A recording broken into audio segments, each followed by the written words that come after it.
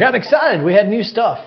I was playing along with the music, then I heard it go a little longer, and I thought, what was that? And then I saw more intro. It was great. Good job, Justin. Enjoyed that. Always fun to get surprised when you're getting ready for the show. And then, oh, there's a surprise. Yeah, exactly. Welcome in Main Street Sports Today, presented by Mid-Tennessee Bone & Joint. I'm Chris Yao. He's Maurice Patton, and we are live from the Lee Company studio. Glad to have you guys with us as we are getting ready for a Thursday show. Lots to get to today. We've got Coach's Corner coming up, and typically, Mo, that's a high school segment. Today, it will not be. Today it is not. No.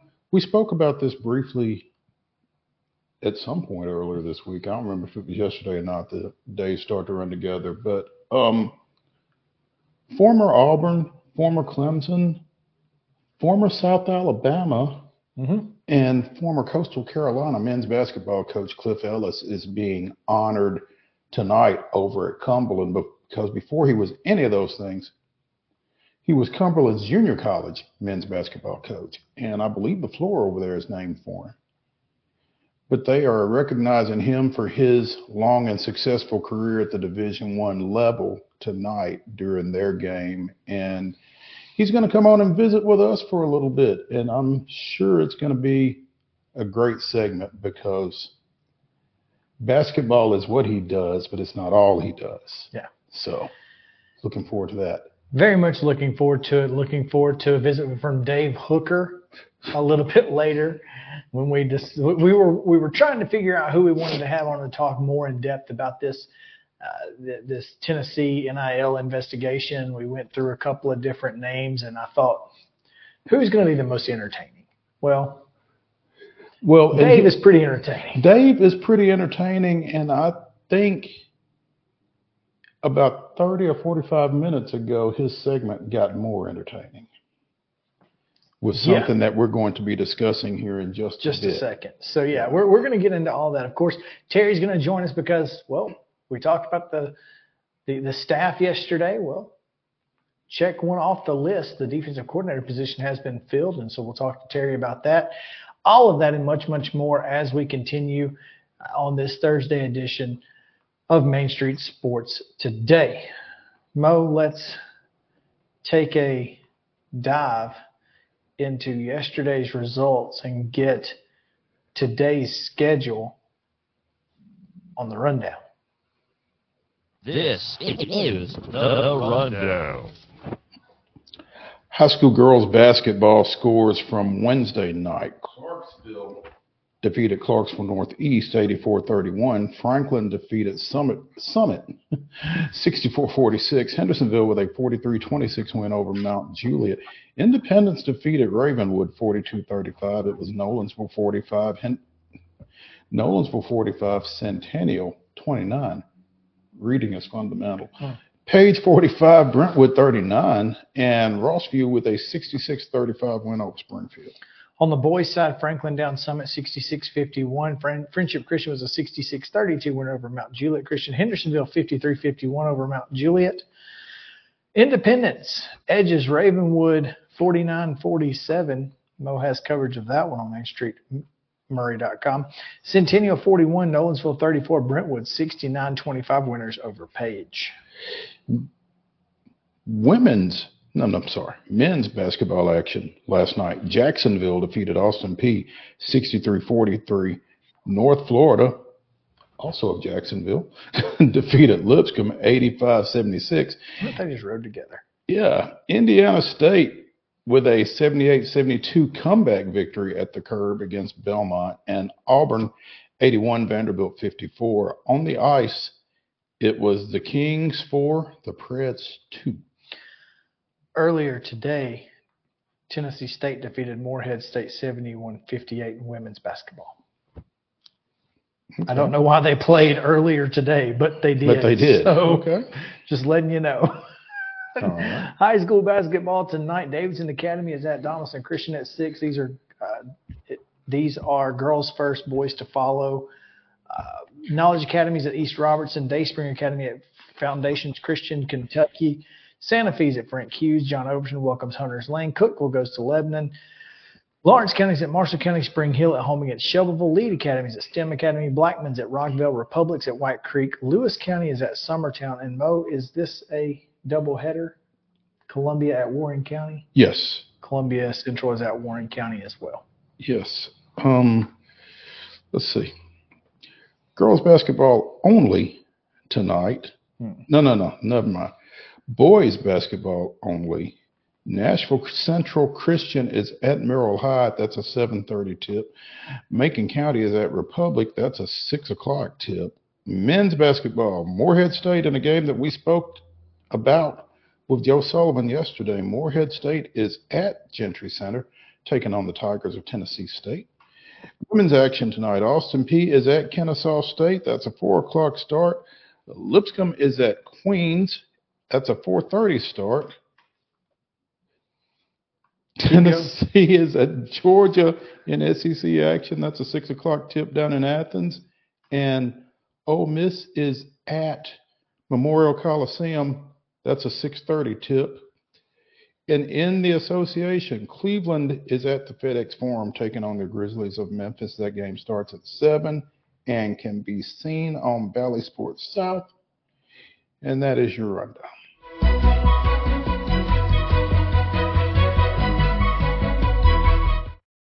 Top Stories brought to you, as always, by our friends at Piggly Wiggly, Neely's Mill Shopping Center in Columbia. Make sure to go by and see the fine folks there if you want to find your delicious daily deli lunch specials. And, of course, they've got fresh hand-cut meats.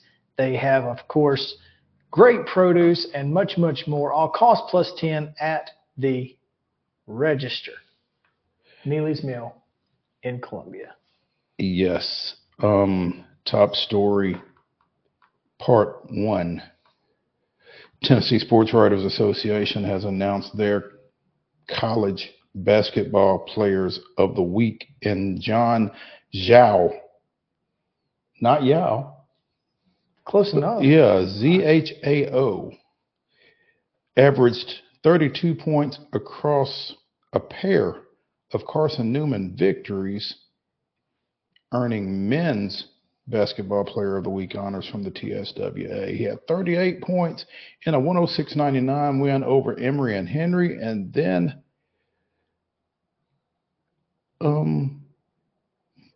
I guess 26 points in their 120-81 win over Coker.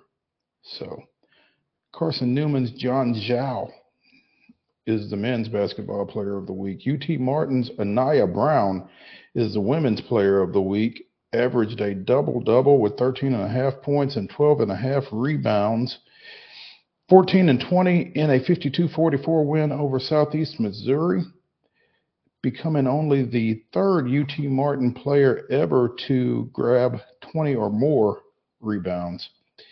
And she went 13 and 12 and played all 40 minutes in a 73-68 loss to Lindenwood. So congratulations to John Zhao and Anaya Brown, the Tennessee Sports Writers Association's men's and women's players of the week.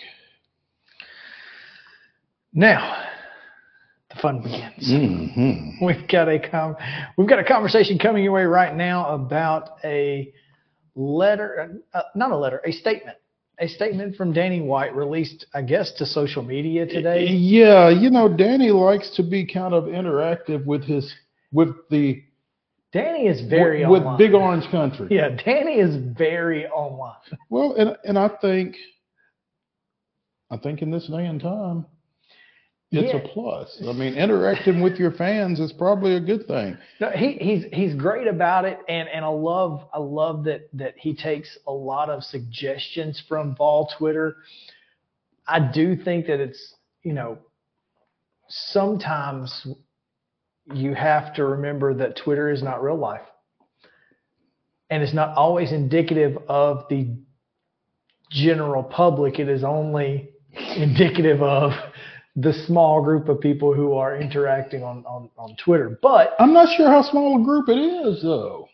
But almost always, except when it comes to the smoky gray uniforms, Vol Twitter is typically aligned in whatever the the goal is. And so Danny taking those suggestions, implementing those things like checker kneeling last year for whatever game it was, I don't remember, but it was, they don't checker kneeling last year if it wasn't for Vol Twitter saying, hey, we should checker kneeling. And they did. And just little suggestions like that. He's done a great job. And so directly putting this statement out to social media is very on brand for Danny White and very on brand for Tennessee as a whole right now. And I love it. Absolutely. You want me to do the honors? Go ahead. Statement from Danny White at AD_Danny White on X. The NCAA generally does not comment on infractions cases. That generally does not comment on infraction cases is in bold and italic in this statement. Why? Because there is a rule against it. However, that has not stopped them in the past from leaking information to the media as they did this week about us. Their actions make Their actions made this ill-conceived investigation public and forced us to defend ourselves. It is clear that the NCAA staff does not understand what is happening at the campus level all over the country in the NIL space. After reviewing thousands of Tennessee coach and personnel phone records, NCAA investigators didn't find a single NIL violation, so they moved the goalpost to fit a predetermined outcome. Which is not the first time a goalpost has been moved in Knoxville. I just want to know if it's in the Tennessee River too. I don't think it's in the Tennessee River yet. It might be when Vol Twitter gets a hold of it. I think it might wind up there, yes. They are stating that the nebulous contradictory NIL guidelines, parentheses, written by the NCAA, not the membership, which is close parentheses, which is the argument. Continue. Thank you. Don't matter, and applying the old booster bylaws to collectives. If that's the case, then 100% of the major programs in college athletics have significant violations. This is obviously silly and not productive, as is blaming the membership whenever they are challenged. We need to be spending our time and energy on solutions to better organize college athletics in the NIL era, something that NCAA leadership failed to do back in 2021. Student athletes, prospective student athletes, coaches, and administrators across the country deserve better, and I refuse to allow the NCAA to irrationally use Tennessee as an example for their own agenda. The last half of that last sentence may be the greatest thing I've ever seen. Since Don D. Plowman called them factually untrue. Factually untrue, procedurally flawed, and intellectually dishonest. And now, I swear, needs to be on the NCAA's tombstone. And now, just go ahead and add irrationally using Tennessee as an example for their own agenda. Yes, sir. Listen. Not going to allow it. You can do it, but not to us. The simple fact here is that Danny White laid out exactly the blueprint for how Tennessee is able to fight this. Again, the question of how is the NCAA going to make an example of Tennessee cannot be written because there is no way to do it. Danny White laid out exactly how Tennessee is going to fight this alleged breaking of the rules or violations or whatever. Assuming that there is an allegation. Well, because I think at this point, the NCAA's best bet would just be to go home. Wash your hands. Done with it. Be done. Because you're not going to win. But here's the problem with that. The problem with that is if that's what they do, then then most people are going to say, well, then I guess all we have to do to avoid NCAA sanctions is have our AG type up a letter. Well, I think you have to do more than that, though. I mean, you have to be right. That's the key. That's the key, is knowing you're right. Donnie Plowman, Danny White have said in zero uncertain terms that we did not do this. We have done nothing wrong. Your retroactive application of a rule the membership did not agree on, did not write, cannot take place because you're not the boss. No, You're not the boss. not this time. The Austin case is the boss. The antitrust issue governs what you can and cannot do. And that is where I don't understand how they can't figure this out. I don't know, with all of the people that they have involved in Indianapolis, with all the lawyers, that nobody said, hey, this is going to violate antitrust.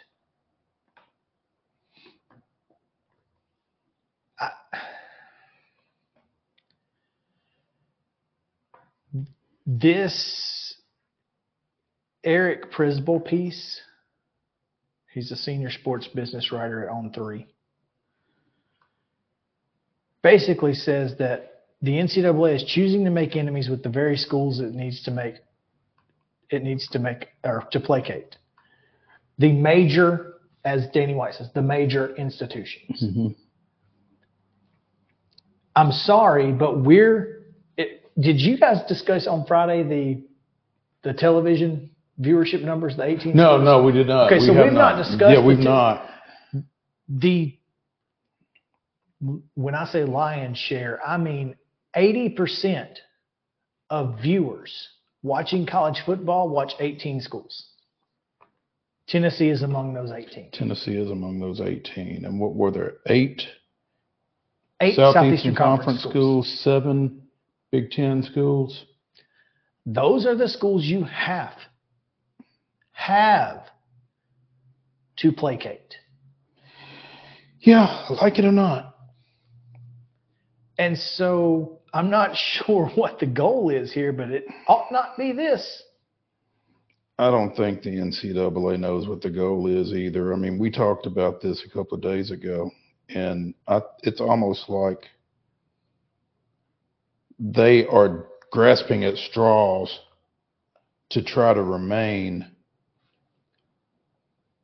relevant. And if not short of relevant, Respect my authority. In charge. Mm-hmm. Yeah. They're trying to remain in charge, and every single time they go to court, another chip gets knocked off. And I don't know if you guys know who Tom Mars is, but everybody in college does. But let me tell you this. Tom Mars' entire world revolves around kicking the NCAA's butt in court.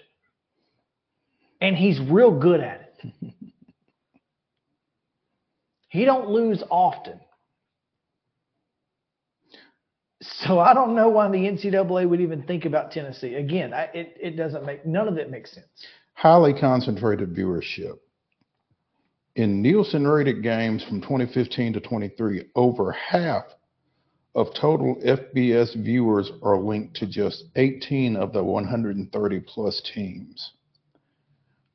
Again, from the SEC, Alabama, Georgia, LSU, Texas, Auburn, Florida, and Tennessee. From the Big Ten, Ohio State, Michigan. I missed Oklahoma. Sorry. Ohio State, Michigan, Wisconsin, Washington, and Oregon. And Southern Cal. Oklahoma's only going to get higher too, by the way. And Texas. Because now they play Alabama. Mm-hmm. Now they play Tennessee. Now they play Georgia. Now they play all these teams that are also on this list. Yeah. None of their old opponents even come close to this list. I also miss Penn State from the Big Ten, and from the ACC, you've got Clemson, Florida State, and Notre Dame with an asterisk. Yeah. Yeah. So 50% of FBS viewership is watching those 18 teams. Those are the teams you have to placate. Sorry, NCAA. It's just the rules. We don't make them. Oh, wait. Yes, we do. Yeah, because we're viewing them, right? Yeah. There you go. Let's take a break. When we come back, we're going to talk a little bit about the history of college basketball. a very, very lengthy one with Cliff Ellis joining us on Main Street Sports today. Very excited about it. Stick around right after this.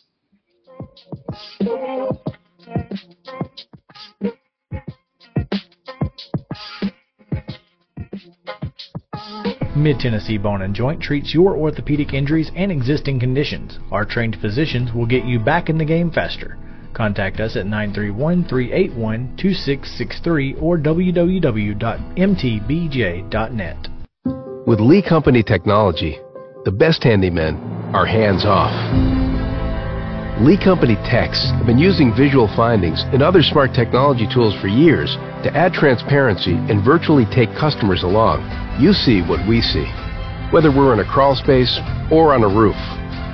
With Lee Company, technology helps us help you, no matter what's happening in the world or at your house. Jones & Lang Sporting Goods here in Columbia has been outfitting teams, officials, and anybody else from T-ball to college for 50-plus years. Be sure and check them out at 931-388-8060 or online at jonesandlang.com. Jones & Lang Sporting Goods, the look of a winner. Zion Christian Academy, zioneagles.org or 931-388-5731. You can schedule your appointment. Go tour their campus. It is beautiful over there, and you're definitely going to want to see it. Again, it's zioneagles.org. Give them a call, 931-388-5731, and schedule your tour today. Custom Stone Handlers supplies over 600 distributors and suppliers with quality stone products. Along with River Stone, we produce and distribute over 100 building, landscape, and other bulk products. Our goal is to provide quality products, service, and partnerships to ensure our customers' success. We firmly believe that the measure of any person or company is how they treat other people and customers. Give them a call at 931-490-4990 or visit CustomStonehandlers.com. A game without a crowd is just a scrimmage. A performance without an audience is just a rehearsal. Without your presence, high school sports and the performing arts aren't possible. Ensure that these essential extracurricular activities continue to enrich the lives of students in Tennessee. Purchase a ticket to your local high school's game or performance. This message presented by the TSSAA. Mid-Tennessee Bone & Joint has been the official sports medicine provider for Maury County Schools for more than 40 years. We specialize in orthopedic service, and our Ortho Quick Walk-In Clinic lets you bypass the ER. Visit us online at www.mtbj.net.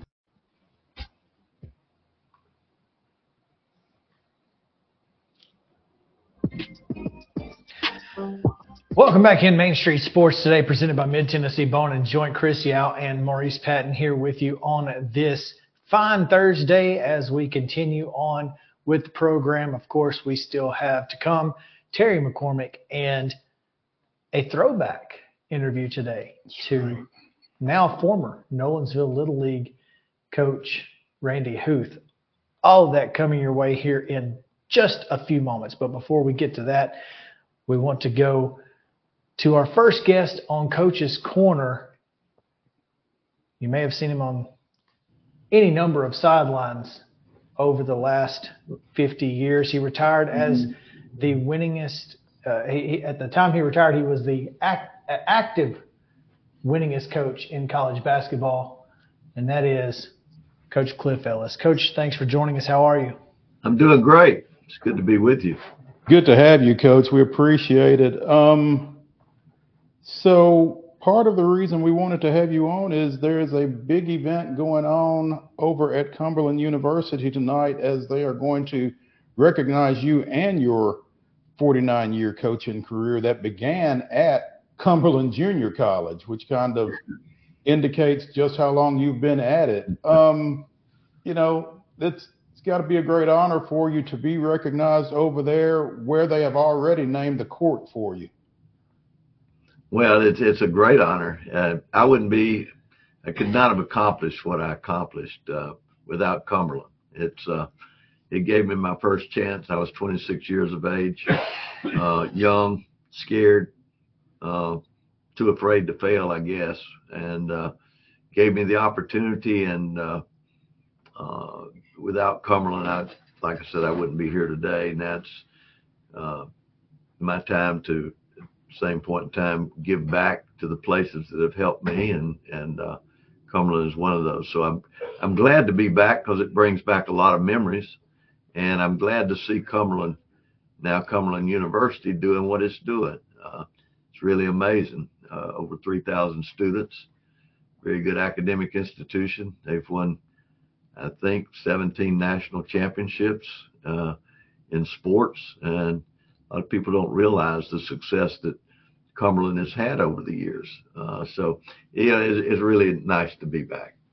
And you helped lay the groundwork for some of that success, Coach. 3 years, again, at Cumberland Junior College. In those 3 seasons, Cumberland went 78-12, won a pair of state junior college championships from 73 to 75. So, I mean, obviously, Coach, you mentioned Cumberland University. There are a large number of people that don't realize that Cumberland was once a junior college, probably, but it was, and you were ultra successful there during that time. At least half the people in this room didn't know that until you said it. Well, Cumberland's been through a lot of transition. They were they were a famous law school at one time, and they've gone several directions. They were a junior college, and it became a university, but it's done a lot of things for a lot of people. And those days I was here from 72 to 75, and it was a great run. It elevated me to be in a position where I was offered a Division I job at University of South Alabama. And, one of the amazing things about the run here was a team that I had that was 34-2 and was 4th in the country. But it averaged 105 points a game. Now that was before the 3-point shot. So think about that.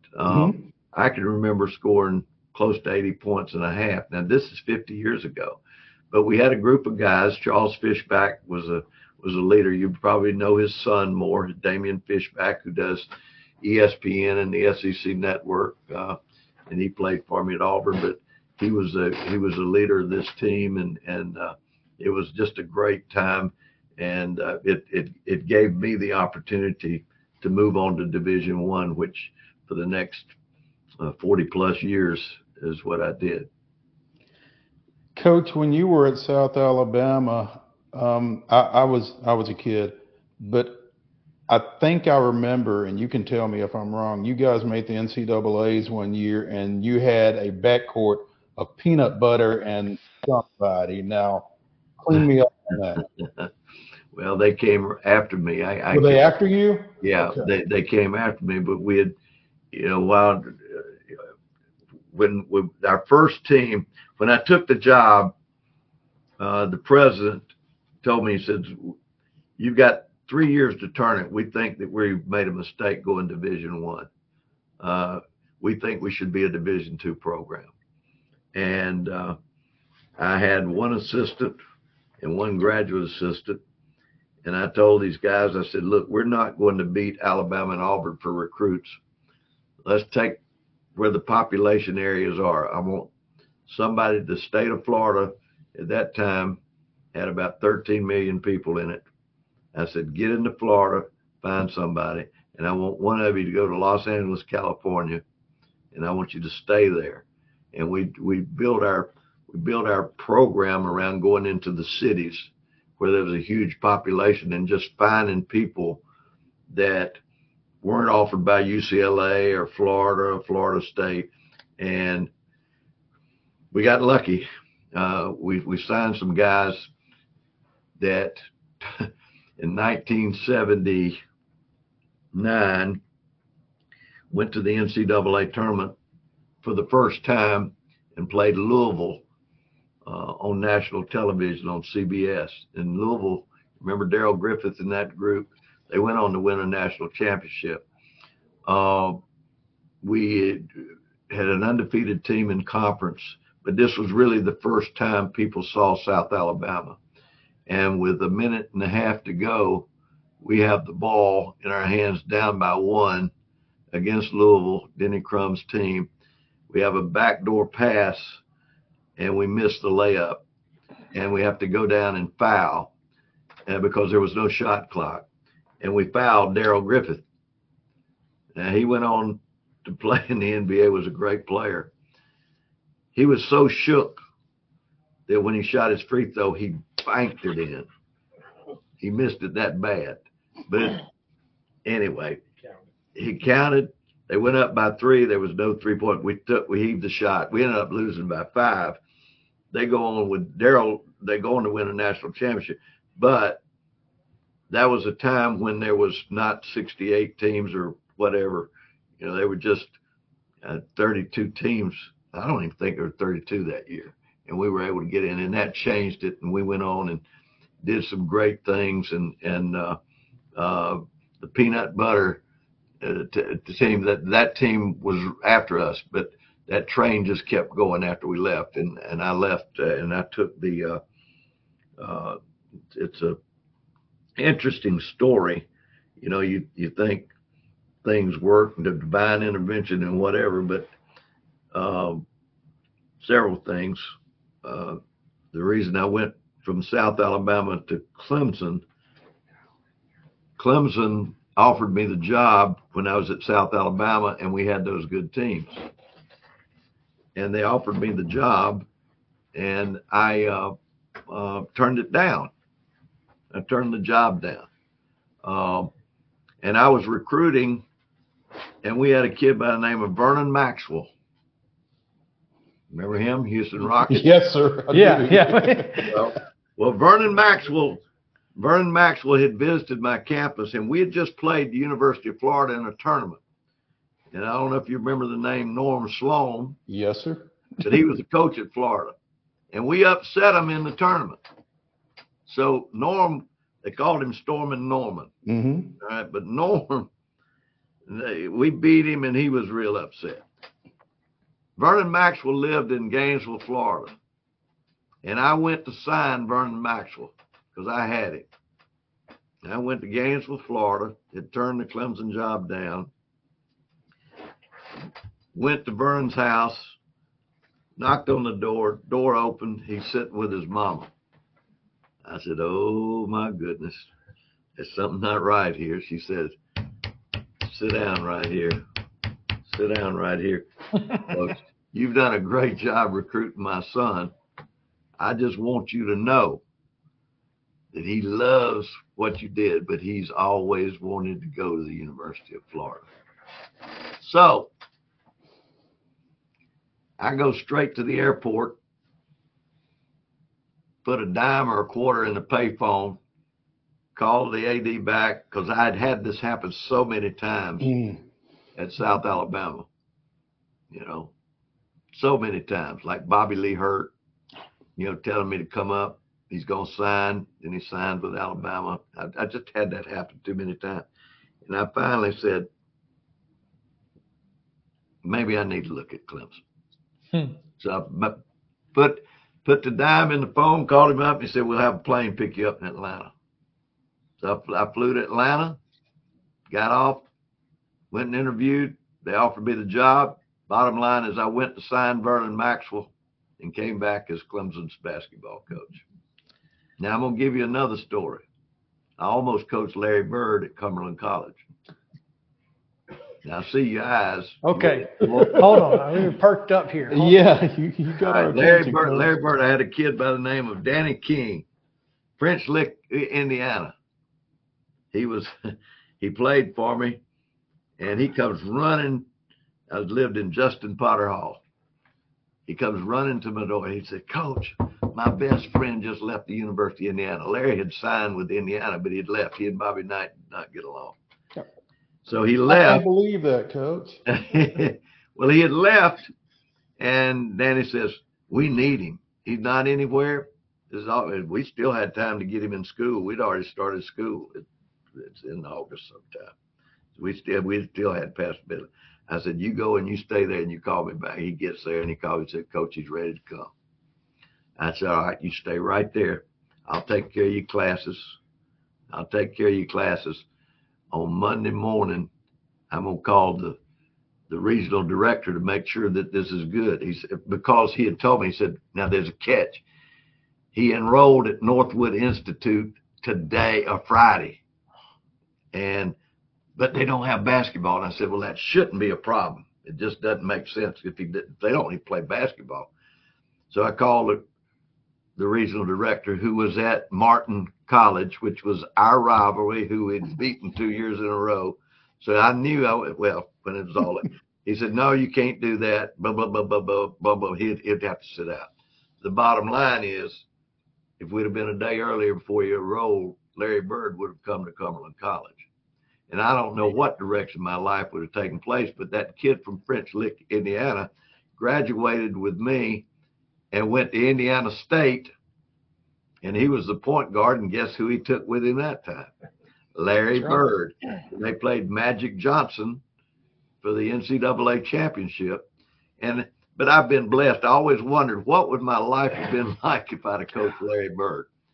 I don't know. Well, it was you won 906 games, Coach. Without him. So I feel like you and he both did pretty good. Well, I appreciate that. I've had, bottom line is, I've had good players, and I've had great coaches, and it's been a wonderful journey. And every place I've gone, I've loved, from going from Clemson to Auburn, and great wins, tough losses, great experience, seen the highs, seen the lows, but I've lived a blessed life. Well, as a kid growing up in the Birmingham area, you were the coach at Auburn when I was in high school, and so I mean I remember those years so vividly. You had such great basketball teams. It was a lot of fun to watch, and even Alabama had some really good teams with Coach Godfrey. You guys had some fantastic battles, and I enjoyed watching it. I will say this: between the three of us, we've got 5 Halls of Fame between the three of us. You've got 4 and Mo's got 1. So between the three of us, we got 5. Well, that's pretty good. I'm certainly going to defer to Coach Ellis on that front. But again, successful everywhere he's been. Again, 900+ wins at Cumberland, South Alabama, Clemson, Auburn, and Coastal. And Coach, 16 years at Coastal Carolina. I mean, what was that like for you? Well, I'd been through the Power Fives. And I went into television. I was doing Fox, ESPN, had a show with College Sport South with several guys in Atlanta that I did once a week during basketball. And I was liking it, but I had just missed basketball. Danny Ford, who was the football coach at Clemson, you guys remember him? He won a national championship back in '81. He gives me a call and he says, Cliff, he says, a good friend of mine is chairman of the board at Coastal Carolina, and I know how much you liked Myrtle Beach when you were down here. And he said, I wondered if you would be interested in Coastal Carolina. Well, I've always been about building. Cumberland, build. South Alabama, build. Clemson, build. Auburn, build. Coastal Carolina had the second worst arena rated in the nation, Division I. And so I called so anyway, I said, yeah, if you want to do it, go do it. This is a challenge. Go do it. We got beat the first couple of years, and then all of a sudden it took off, and we got in the top 25, and we got to the NCAA tournament, and just had a great run. And I got out because of the transfer portal and NIL, but we had good team, but it was good, but it was cause of Danny Ford, and then the board member jumped in, and I went and I said, okay. The three things I always ask: what am I doing? It's Division I. That's good enough. Where am I doing it? Myrtle Beach. Well, you can check that because I was raised near Panama City in Destin, Florida. So you check that. Then the third thing is, who am I doing it with? And so I told them, I said, now I've got to meet with your people because you got to be committed. If you're not committed, this is not going to work. And they were committed. We built an arena. We brought in a good friend of mine. Speaking of Alabama, was with Gene Bartow. You remember Gene at UAB? Mm-hmm. He was the sports information director for Gene. His name was Pete Dirtzes, and he was number 2 at ESPN. And the San Juan Shootout, which was nationally televised on ESPN, was going to be in San Juan. When the hurricane that came just a few years ago that wiped out San Juan, remember that? Mm-hmm. Wiped it out. So they didn't have a place to play, and he calls me in a panic. And he says, I've got to find a place to play, and Myrtle Beach might be the location. I said, well, we'll fix this. So I went to the Chamber of Commerce, went to the guy there, and I talked about the economic impact, the AD. I got them together, and I said, put it together. And now the Myrtle Beach Invitational is 3 days in November, ESPN, every game on Coastal Carolina's campus. I mean, you'll see it. And Baylor's been there, Mississippi State, but it's a big tournament. And then it was so successful, Pete calls me back and he says, can we do a football bowl there? I said, we'll put you in both. So anyway, so I brought the Myrtle Beach Invitation and the Myrtle Beach Football Bowl that is there to Myrtle Beach. And so a lot of things have been accomplished. Their baseball team won the college national championship. Football's now rolling. But I'm 78 now. The NIL and transfer portal is too much for me. And so I'm writing a book on it. It's going to be called Life's a Dance. It's going to be a while before it comes out, but I'm writing a book on this entire journey from the time that I started as a junior high school coach until this time where I'm at now. So it's a new time in my life, and I'm looking forward to the next chapter. Well, Coach, will there be a chapter in that book on your recording career? Yes, because people want to know how I became a rock and roll singer to a college basketball coach. And this is what the book's about. How do you make this journey? Well, there's no question that my creator had a lot to do with this. So I always say that I'm a co-creator. I'm his co-captain, all right? I'm his co-captain because he's put me in positions. But I tell people, and I told the Cumberland basketball team, he's got the other team too. So he's not going, I hear people say, well, I just give God all the glory. He helped me score that touchdown. Well, what about that team over there? I mean, did he turn on them? He doesn't turn on them. But what he does is give you an opportunity to do what he gives you the talent to do. And he said, okay, game's on, Cliff. I'm not putting that ball in the basket, because if he would put it in the basket, I'd had a chance to go to the Final Four. UConn beats me in the last second in the Sweet 16 in 1990. And I'm ahead with 1.3 seconds to go. Why didn't you make him miss that? Well, maybe. So anyway, I've got my feelings about that, but I do know that my faith is strong, although sometimes you may not see it because my foul language may pop up a few times here and there when I get mad at the official or something. But anyway, I know that I've been given an opportunity, and I am a co-creator. He's the creator because I like to create things. I do, and he's given me the opportunity to create. And right now I'm creating ideas. I'm creating ideas. I got ideas, this, that, and I'm using my experience, and I'm going to give it to Cumberland. I'm going to give it to South Alabama, give it to Auburn, give it to Clemson. Texas A&M's called me. Other people have called me, and they can either bite it or throw it in the trash. I mean, it's just thoughts, ideas. You can either take it and run with it. I think it works, but it's not my call. But I think some of these ideas are sound, and I just want to help. That's all I want to do. Coach Cliff Ellis being honored tonight during halftime of Cumberland University's basketball game. Be sure and get over there and see that and see him and congratulate him as we do. Coach, we appreciate your time.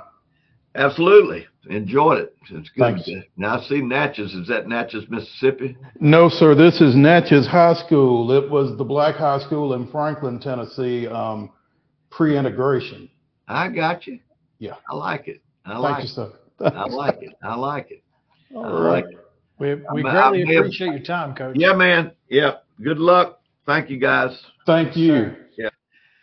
All right, we'll take a quick break in just a minute, but first we got to hand out the hardware. You want to take a break and then hand out the hardware when we come back? Yeah, let's do that. Yeah. Let's hand out the hardware because we're going to talk about AP Top 10 as well. Mhm. So high schools right after this on Main Street Sports Today. Stick around.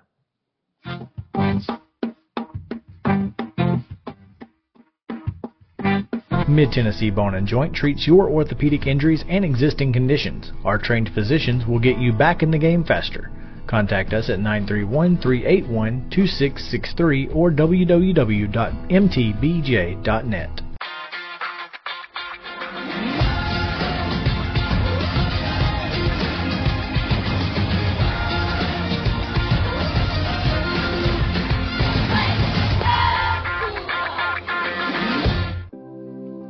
Custom Stone Handler supplies over 600 distributors and suppliers with quality stone products. Along with River Stone, we produce and distribute over 100 building, landscape, and other bulk products. Our goal is to provide quality products, service, and partnerships to ensure our customers' success. We firmly believe that the measure of any person or company is how they treat other people and customers. Give them a call at 931-490-4990 or visit CustomStonehandlers.com. A game without a crowd is just a scrimmage. A performance without an audience is just a rehearsal. Without your presence, high school sports and the performing arts aren't possible. Ensure that these essential extracurricular activities continue to enrich the lives of students in Tennessee. Purchase a ticket to your local high school's game or performance. This message presented by the TSSAA.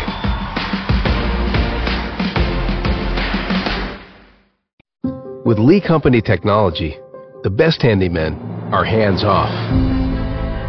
Lee Company techs have been using visual findings and other smart technology tools for years to add transparency and virtually take customers along. You see what we see, whether we're in a crawl space or on a roof. With Lee Company, technology helps us help you, no matter what's happening in the world or at your house.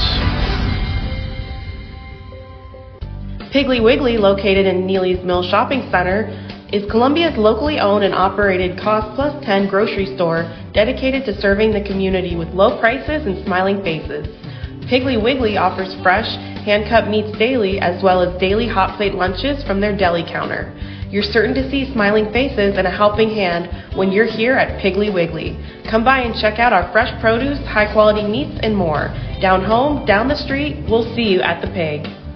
Mid-Tennessee Bone & Joint has been the official sports medicine provider for Maury County Schools for more than 40 years. We specialize in orthopedic service, and our Ortho Quick Walk-In Clinic lets you bypass the ER. Visit us online at www.mtbj.net.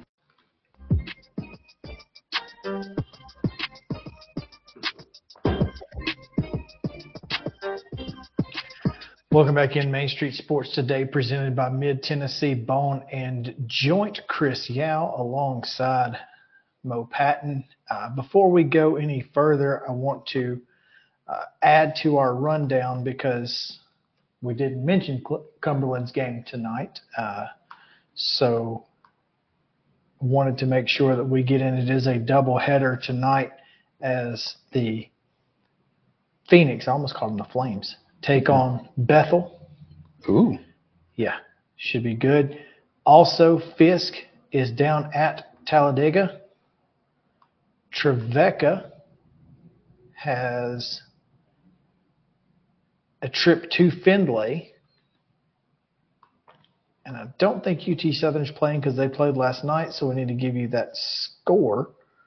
As the men defeated Life 78-71 to continue their roll. Anytime you can beat Life, Exactly. it's a good thing. And the women lost 73-42. So just wanted to add that to what we missed in the rundown earlier. So the UT Southern women took a beating from Life then. They did, in fact. Okay, let's get into handing out some hardware. Let's do. And we have the Custom Stone Handlers End-to-Win Life Team of the Week. Columbia Academy's bowling team placed second in the state in Division II last week. They defeated Boyd Buchanan in the state quarterfinals over at Smyrna Bowling Center, then got past Pope Prep 14-13 in Friday's semifinals before falling 22-5 to Friendship Christian in the finals. So they are our Custom Stone Handlers Team of the Week. The Keglers from Columbia Academy. All right. The MTBJ Athletes of the Week. And there are two. There are two athletes. There are two athletes this week. Alex Davis, speaking of bowling, won the Division I state championship by 4 pins over Stewart's Creek freshman Mateo Quintero in the finals. Alex had the best score coming out of the semifinals, and so in the 6-man ladder match, he was at the top of the ladder, so he got to sit there and wait while everybody else came to him. And when his time came, he was ready.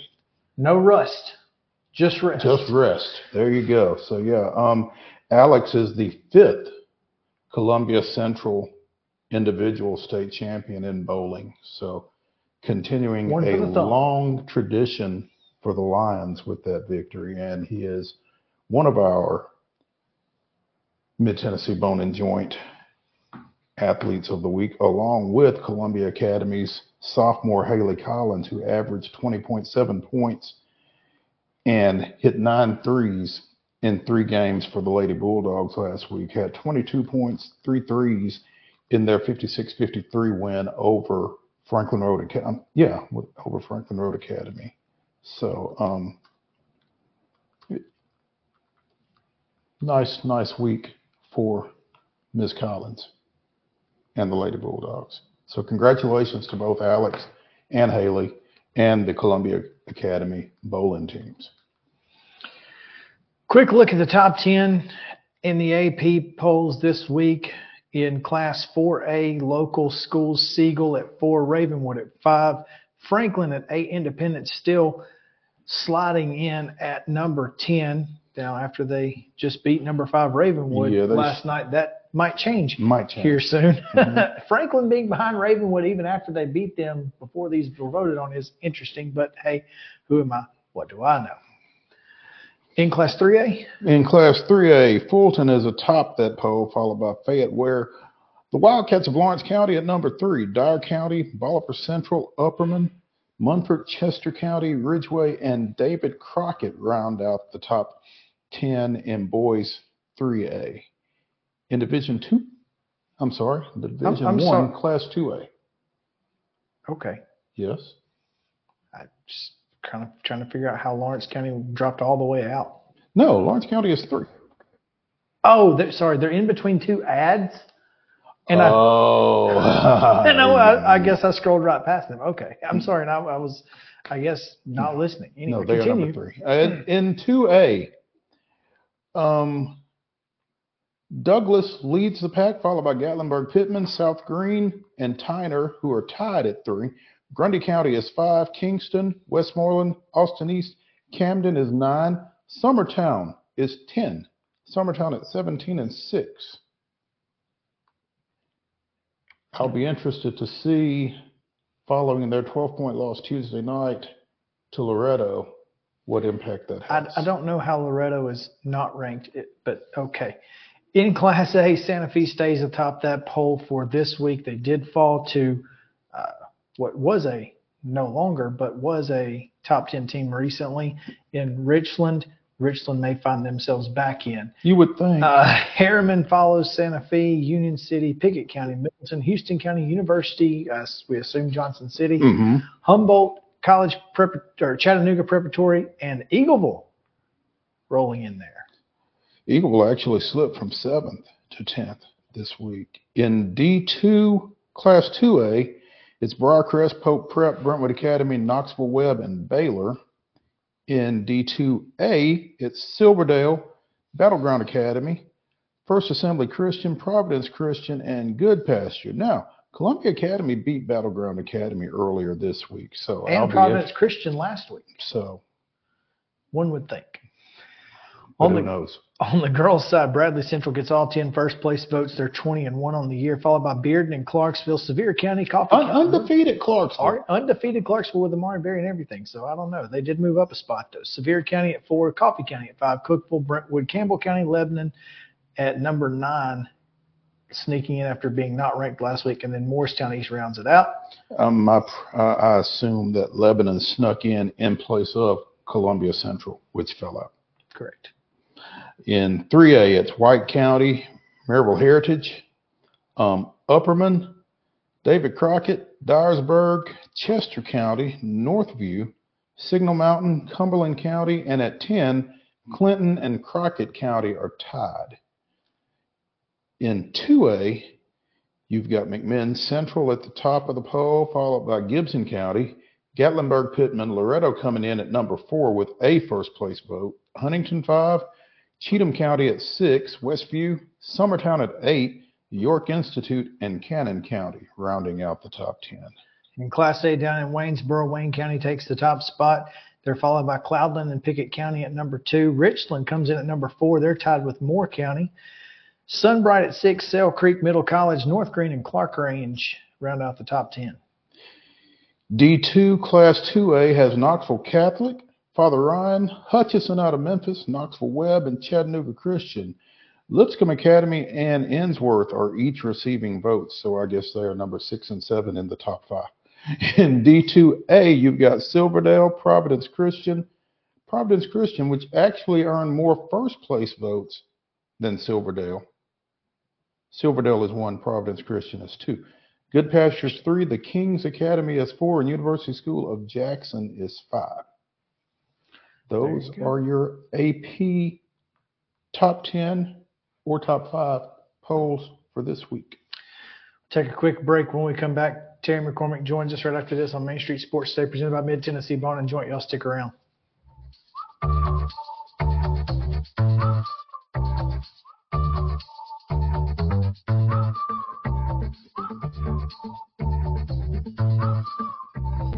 He shoots, and he scores!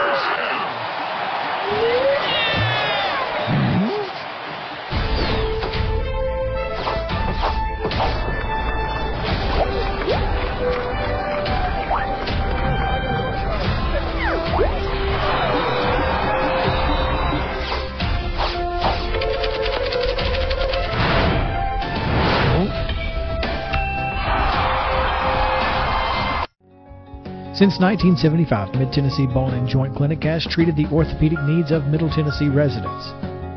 The trained physicians provide surgical options and minimally invasive options to treat all orthopedic needs. The walk-in clinic, OrthoQuick, helps you bypass the ER while treating sports injuries and acute needs Monday through Saturday. Visit MTBJ online at mtbj.net or on social media at Mid-Tennessee Bone Joint Clinic.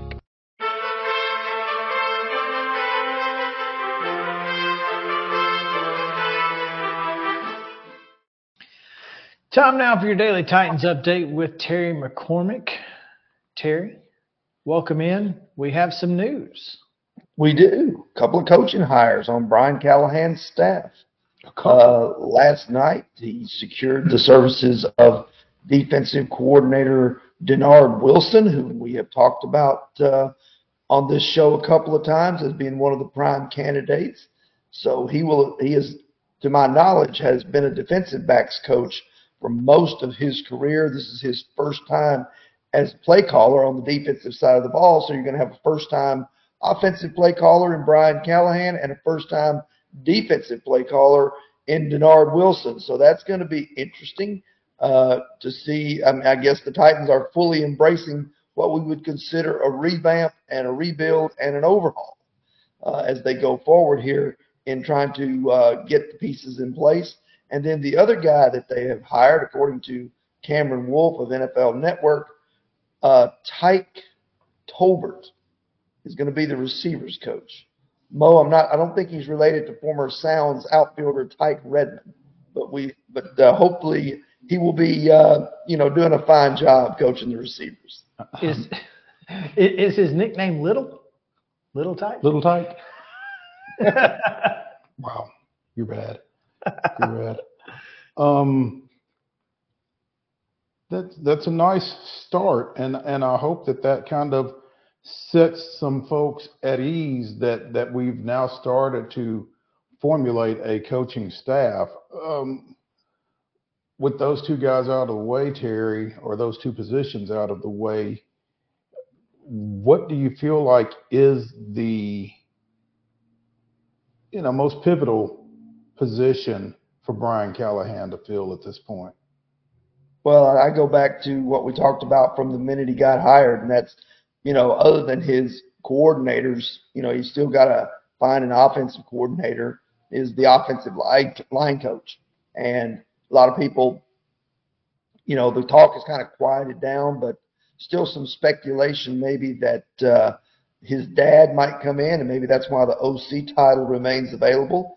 He could give him that and then also be the offensive line coach perhaps.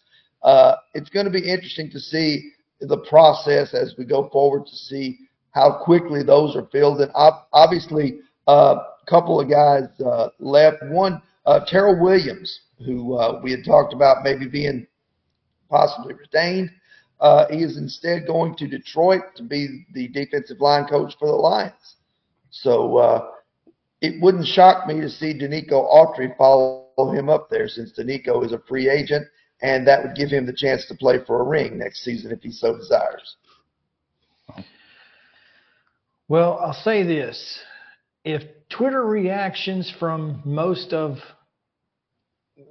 media folks are to be believed, Brian Callahan got two of the most coveted people on the list to join his staff, both with Tolbert and Denard. So, I mean, hey, people want to come here, man. Well, I mean, I'll admit I don't know a lot about Tolbert other than he and Callahan coached together with the Broncos for a couple of years when Peyton Manning was there. And but from all that I have been able to ascertain, both reading stuff and what little I've talked to some sources and all, people are really excited about bringing Denard Wilson on board to be the defensive coordinator. So they say he's a really sound football coach, and that I think a lot of people are expecting that he'll do a really good job in running this defense. That's great. Well, we will look forward to what's next. And in the meantime, Terry, tell us about Zen Sports. It's a new sports betting app exclusively in Tennessee the last few months, and I'm excited to share with you some big news. Now, when you sign up for a Zen Sports account, you will receive up to a $1,000 no-danger first wager. That's right. When you place your first bet in Zen Sports with up to plus 500 odds, you can be reimbursed for the amount of your bet up to a $1,000 maximum within 24 hours if the bet loses. And there's more good news. Zen Sports is rolling out its brand new VIP rewards program. This new VIP rewards program will allow top-tier customers to earn more bonuses, comps, and perks. The VIP program is by invite only, so if you feel your Zen Sports play qualifies for VIP consideration, please check out the program details and apply at zensports.com/VIP. No other sportsbook will offer you a premier sports betting experience with 24/7 top-tier customer support and faster withdrawals than Zen Sports. So what are you waiting for? Get going and download their app at zensports.com today. Zen Sports, betting just got better. Gambling problem? Call 1-800-889-9789. Terms and conditions apply. Must be 21 and older and in Tennessee to bet.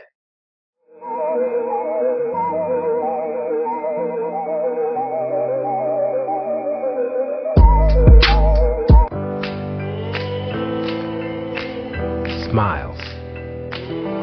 These are the healthy smiles of real Delta Dental members. Folks with access to the nation's largest network of dentists and low-deductible plans with 100% preventive care coverage, all backed by over 65 years of expertise. Go online or give us a call to learn about affordable individual plans that meet your needs. 1-855-844-0445. This holiday season, the largest lantern festival in the country returns to Nashville Zoo. Witness more than 1,000 handcrafted Chinese lanterns featuring brand new designs, including towering mythical beasts, a life-sized Santa's workshop, and a 100-foot-long dragon. Welcome back to Zoolumination at Nashville Zoo. Bigger, brighter, and better than ever.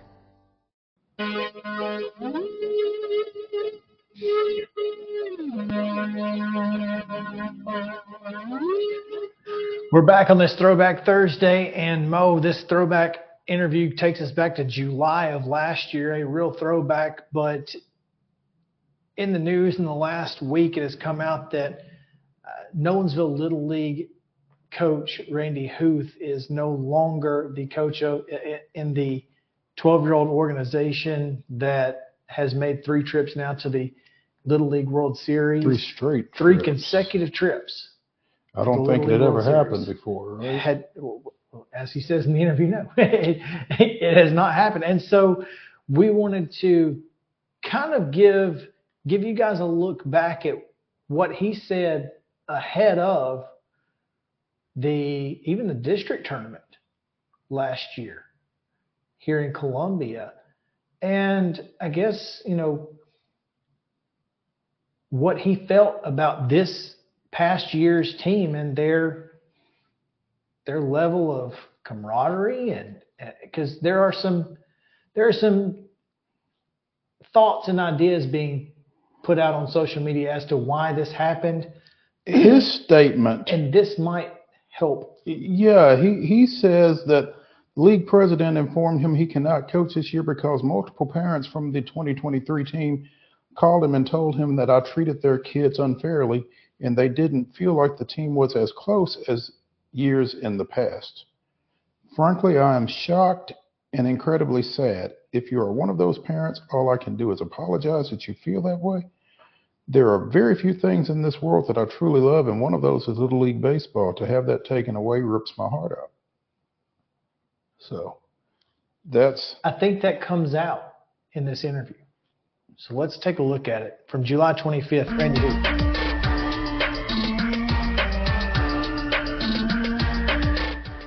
Welcome back in Main Street Sports Today, presented by Mid-Tennessee Bone and Joint, coming to you live from the Lee Company studio here in Columbia, and we are glad to have you guys with us as we are talking about all the news in the world of sports, from preteens to pros. New catch line. Yeah, so you have to change it up a little bit, but looking forward to this next conversation because this guy was in our neck of the woods for about a week and a half.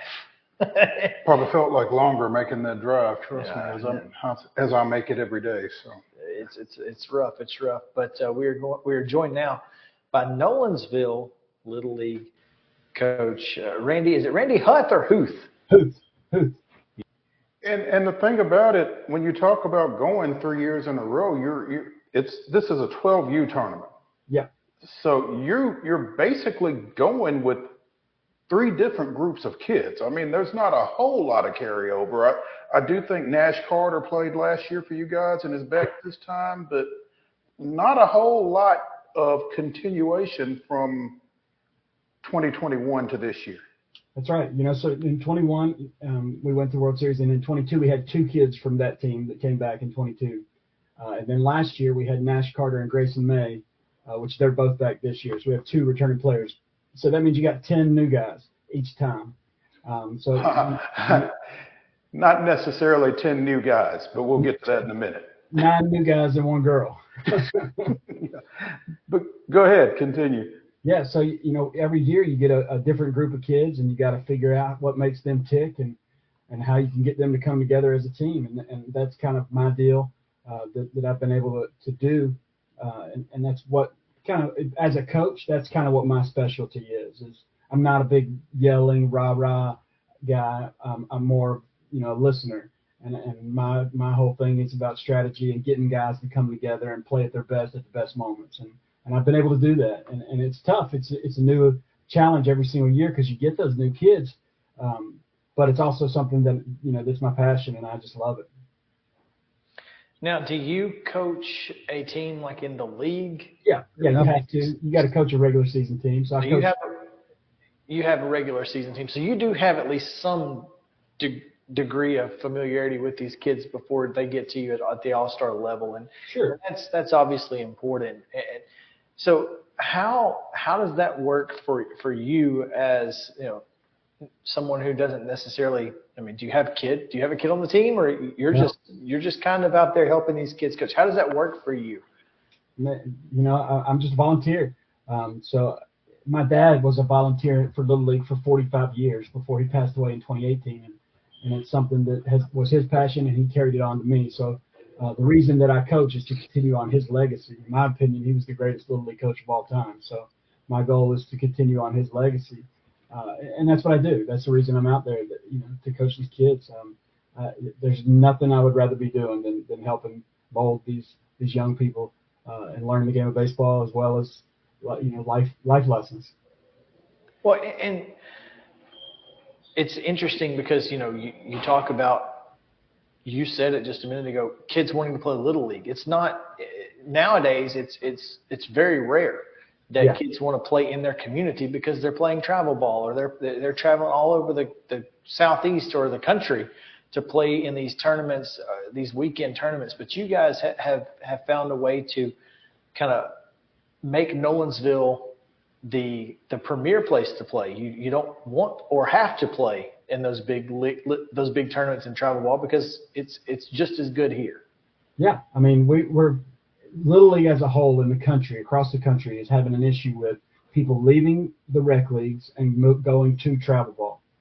Well, we don't have that problem. We have kids doing the opposite, going from travel ball back to rec leagues that they might have played when they were 6 or 7 years old and haven't played in a few years. Now they're coming back to the rec league. So it's really cool to see. It's a great community. People are really behind it. We embrace those kids coming back. We don't shun them away and be like, well, you left us, you can't come back. Yeah.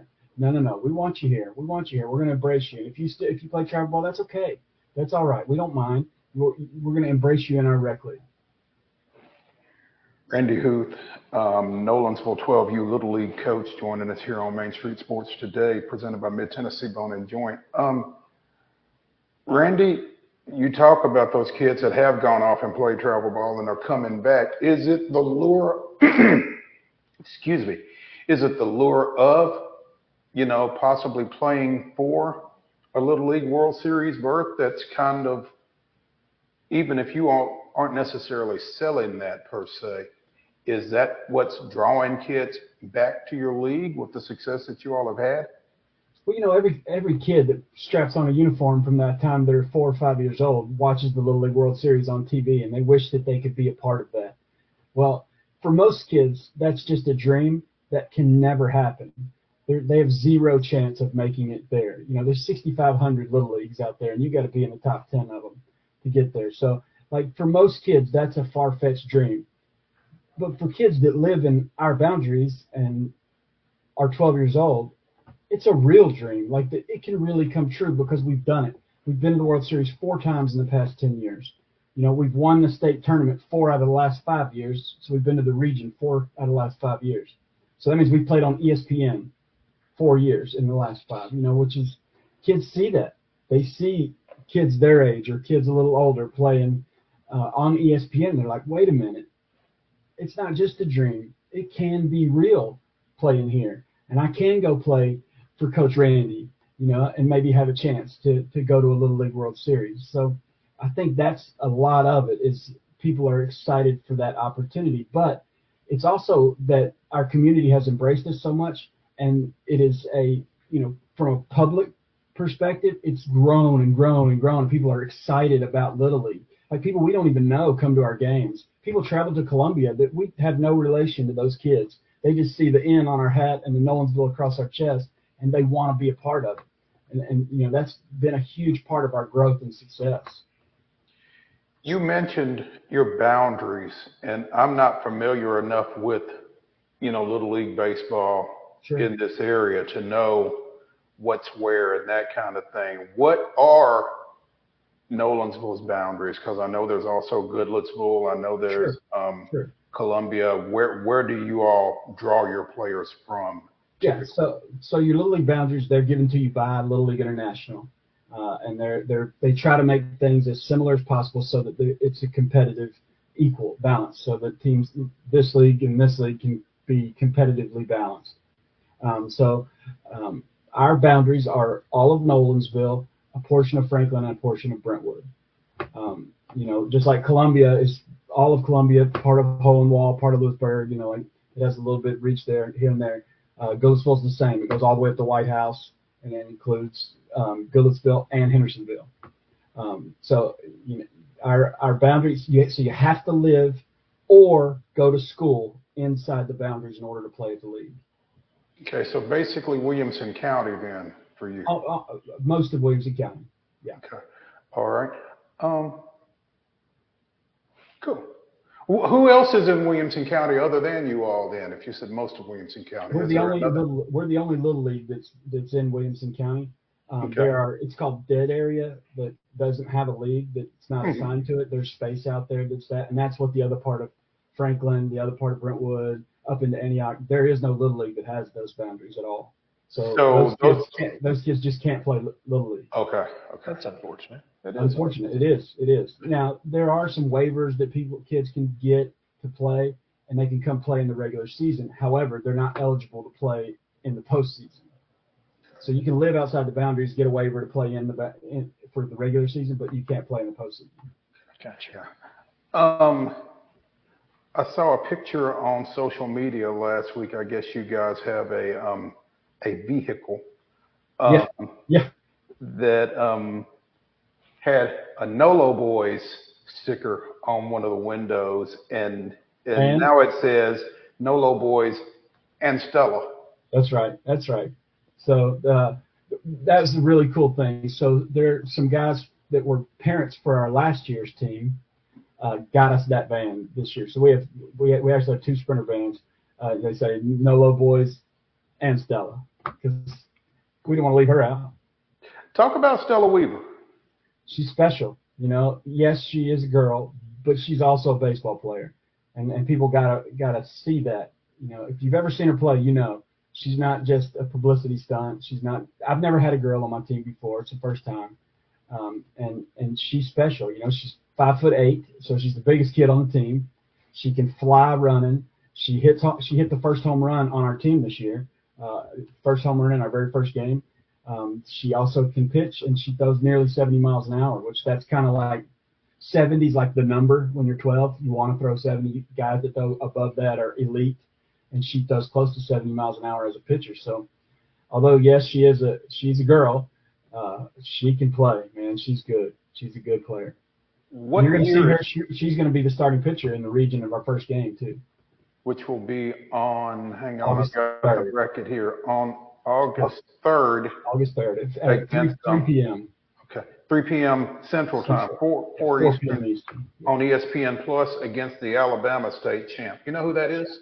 Yeah, it's Coosa. Is the Little League. This is their first year in Little League, so they haven't ever played in this tournament before.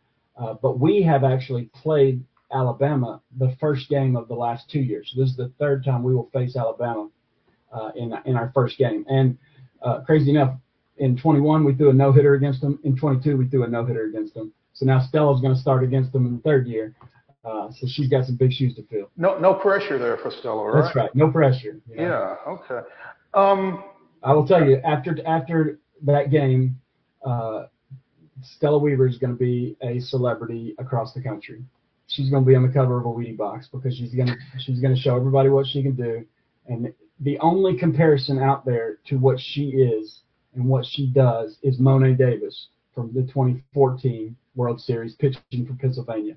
And she's the closest thing to that. Mo'ne Davis is an amazing. I've met her many times. She's just a super athlete, and she was crazy good when she was a little leaguer. But Stella is that good. Stella actually hits better than Mo'ne Davis, though. What grade will Stella be in this fall?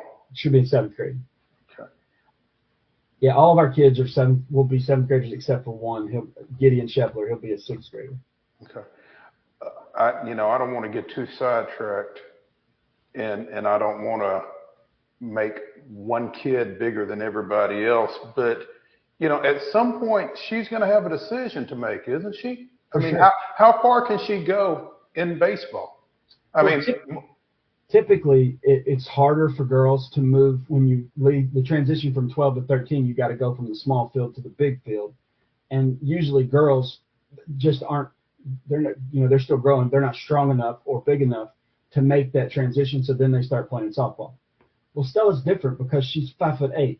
She is really strong. She is a big athlete. So she can make that transition. So it'll be interesting to see. She does play middle school softball, but it would be really interesting to see if she decided to give it a go in the baseball world because she has all of the attributes that you would want a kid to have. So I don't see any reason why she doesn't do it. It'll just depend on what her preference is. Randy Huth, Nolensville 12U Little League baseball coach, joining us here on Main Street Sports Today, presented by Mid-Tennessee Bone and Joint. You mentioned you guys are playing Alabama to open the Southeast Regional next week for the 3rd straight year. Kind of sounds like the blind draw in Tennessee high school wrestling, the blind draw. I mean, how does that happen? Man, I have no idea. It's a lottery, and the way they do it, I haven't seen it. I don't know. Seems like they did one lottery and just kept it going. Well, I don't know that it's necessarily an issue for you guys. It may be for Alabama, though. I believe it's a bad draw for Alabama, and it's a good draw for us. Well, and this is interesting because, you mentioned this the first year that Coosa's ever had, because the last 2 years have just been Sylacauga's the only team in the entire state. Yep, and Sylacauga's not there this year. So Sylacauga wasn't even in it this year. They were like, what? I think they had enough. This isn't going to work for us. Up with this, we will not put. They just dipped out. So Coosa there were 2 leagues. Birmingham and Coosa ended up winning in the pretty handily. In the state championship game. They won it big time.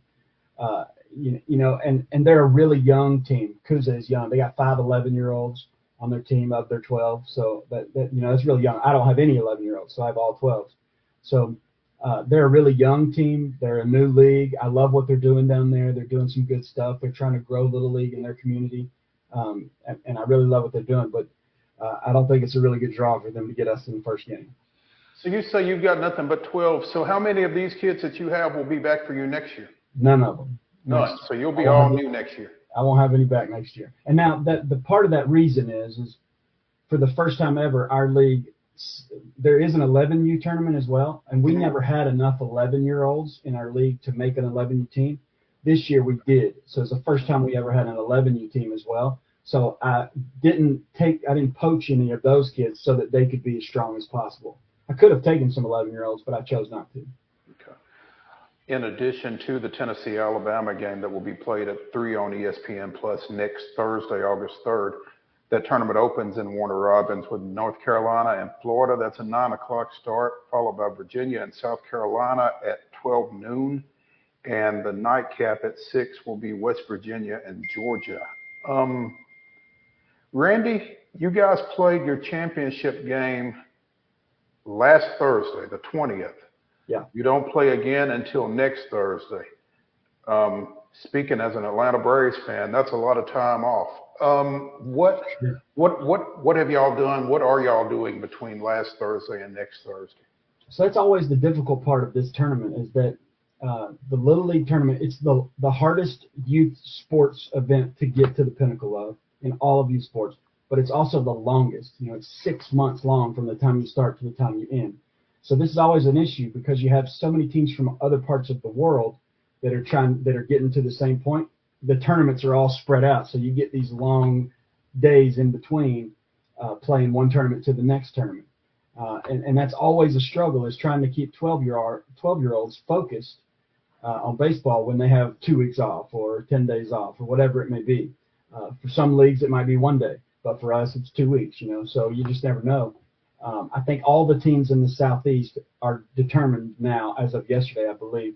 So they will all have similar breaks to us. They'll all have the next 10 days off going into it. So we all have the same exact issue. So trying to keep these kids focused is difficult. But we do things like we go out as a team. We do fun events as a team. During the state tournament, we even rented a cabin. So there was just the players and the coaches in a cabin together by ourselves for that entire state tournament. So we create a really good community with these kids so that they want to be around each other, and that helps feed the focus towards baseball. It's pretty awesome. Coach Randy Huth here of Nolensville Little League Baseball with us on Main Street Sports Today. Coach, thanks for taking some time. Good luck. No, I appreciate it, man. This is see great. You guys on national TV once again. Dude, we love what you do. Thank you so much for supporting us and having me on. We appreciate it. And hopefully we'll get to come back on in a month or two and be talking about some championships. Yeah, we certainly hope so. Absolutely. Well, sign me up. If we win, I will be right here. Sounds good, Coach. Appreciate it. Thanks, guys. We're going to take a quick break. When we come back, it's little Braves chatter.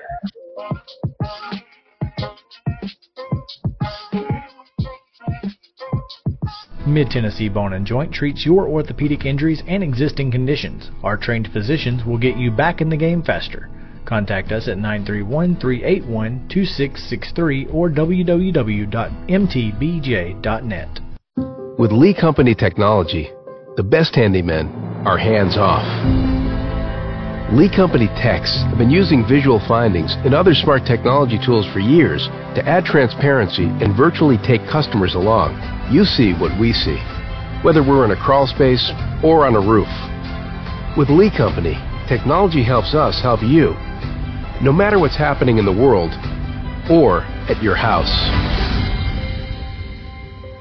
Jones & Lang Sporting Goods here in Columbia has been outfitting teams, officials, and anybody else from T-ball to college for 50-plus years. Be sure and check them out at 931-388-8060 or online at jonesandlang.com. Jones & Lang Sporting Goods, the look of a winner. Zion Christian Academy, zioneagles.org or 931-388-5731. You can schedule your appointment. Go tour their campus. It is beautiful over there, and you're definitely going to want to see it. Again, it's zioneagles.org. Give them a call, 931-388-5731, and schedule your tour today.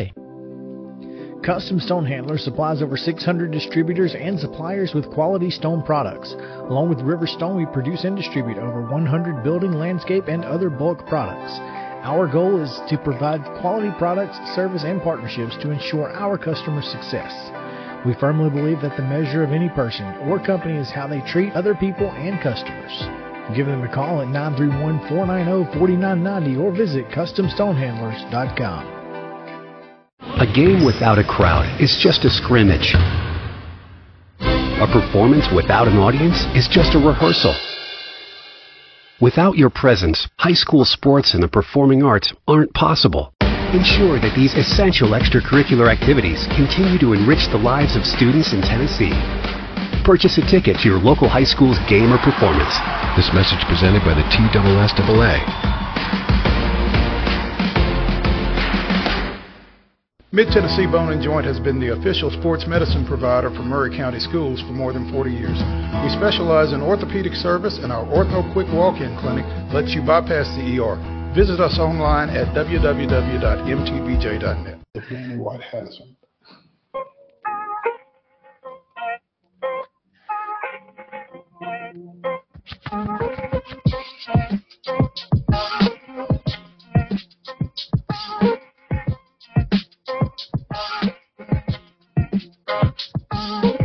Welcome back in. It's Main Street Sports Today, presented by Mid-Tennessee Bone & Joint. Chris Yao and Mo Patton on this Thursday. And, man, that was interesting to kind of get an idea to go back to listen to him talk about how much of a camaraderie they did have.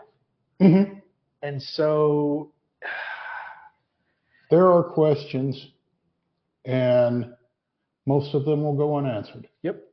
Because We'll never know. at the end of the day, it's Little League baseball.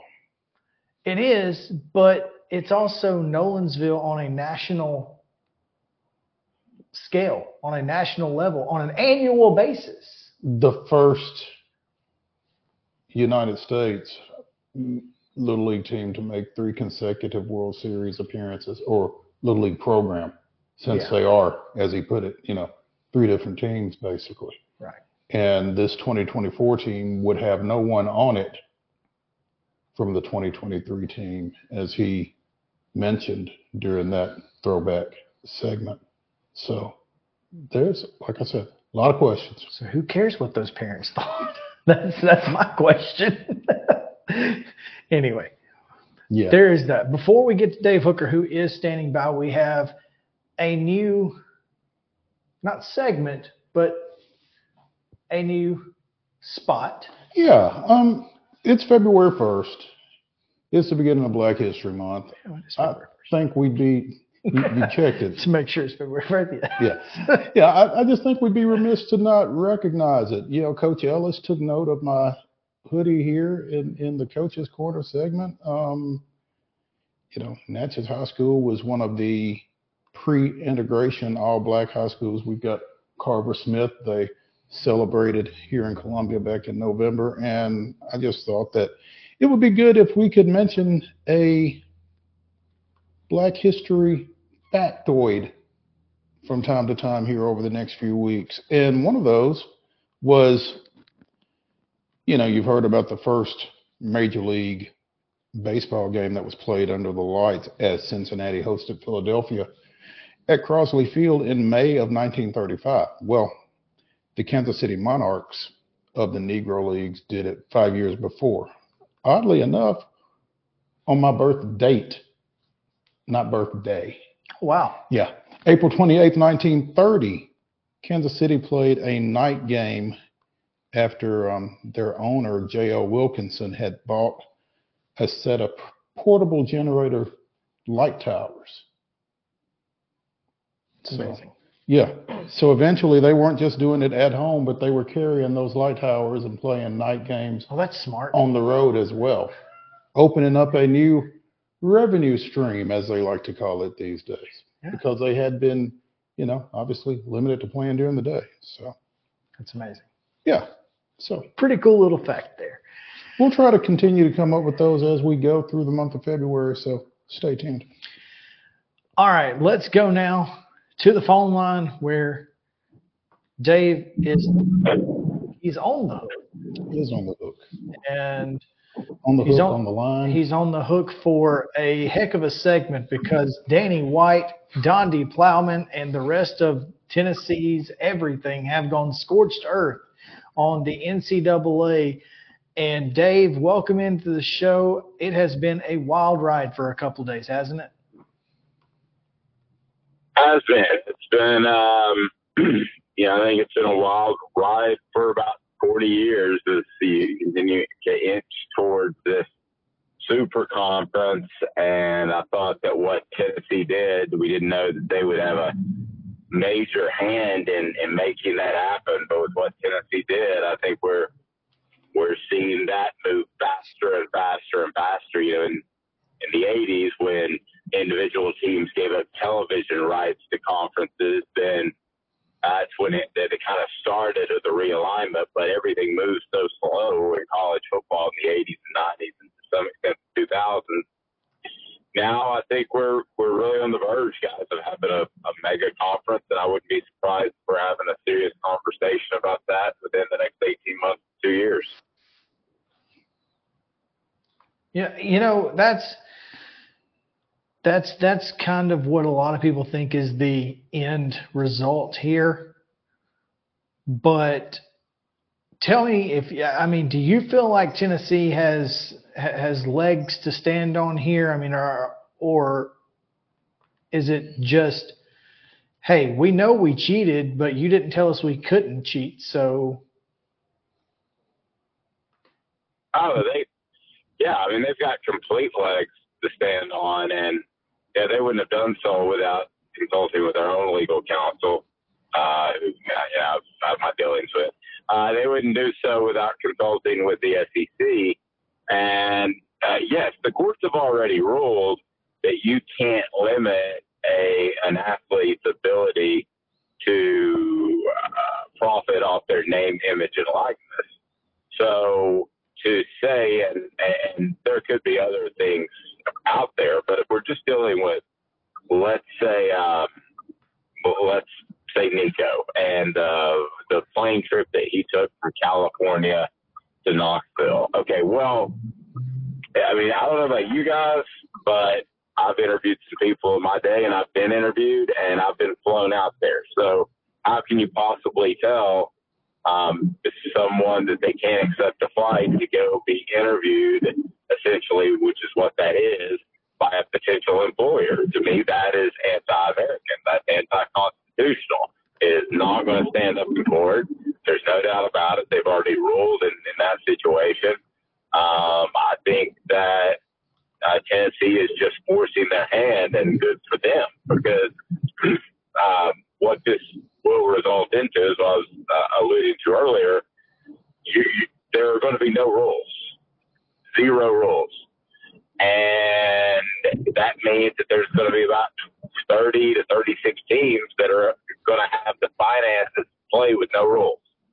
And the mega conference, super conference will kind of sort itself out. Tennessee is going to be one of those teams. And I think that they just happen to be in a situation where 6 months ago they were called an exemplary program in the way they dealt with the NCAA, and now they're back under investigation again. I think that's a coincidence, but somebody was going to eventually finish this thing off, and this is stepping on the throat of the NCAA. I'm not even sure if they'll exist in 5 years. Standing on the throat of the NCAA. I like the sound of that, because it kind of feels like the NCAA deserves it at this point. You know, Dave, we've mentioned. I'm sorry. We've mentioned. Yeah, I mean, you're probably like me, though. I mean, I side on the players, and the players aren't. They were never poor, but some were, and some had a hope that their buddies had enough extra cash from their parents to pick up a little bit more meat at the grocery store so they could have cookouts on a Sunday when the training table closed at 11 o'clock on a Sunday. So, yeah, I mean, there are situations you can't take a girl out to a date because you didn't have the money. So I'm going to side on the players until I'm blue in the face or somebody proves me wrong. So I don't care if you're flying a kid out. If it's Lane Kiffin's son and you want to fly him to Tennessee to take a look at him, and he's 14 years old, then he should have every right to do so. Agreed. I mean, it's really kind of bothersome to me to hear folks say, well, coaches are leaving the profession because they don't want to deal with, excuse me, with NIL and the transfer portal and that kind of thing. They didn't mind the multi-million-dollar contracts, though, that they were getting before the players were actually being treated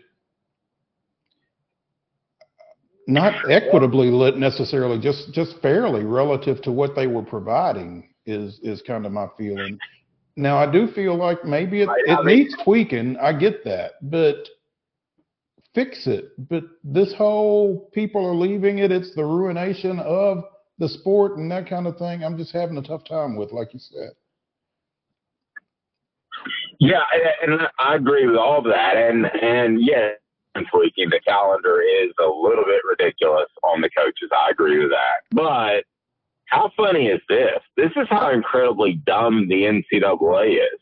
The market is settling, and I work with Cooper Mays and Jacob Warren with NIL agreements, so I just want to be full disclosure there.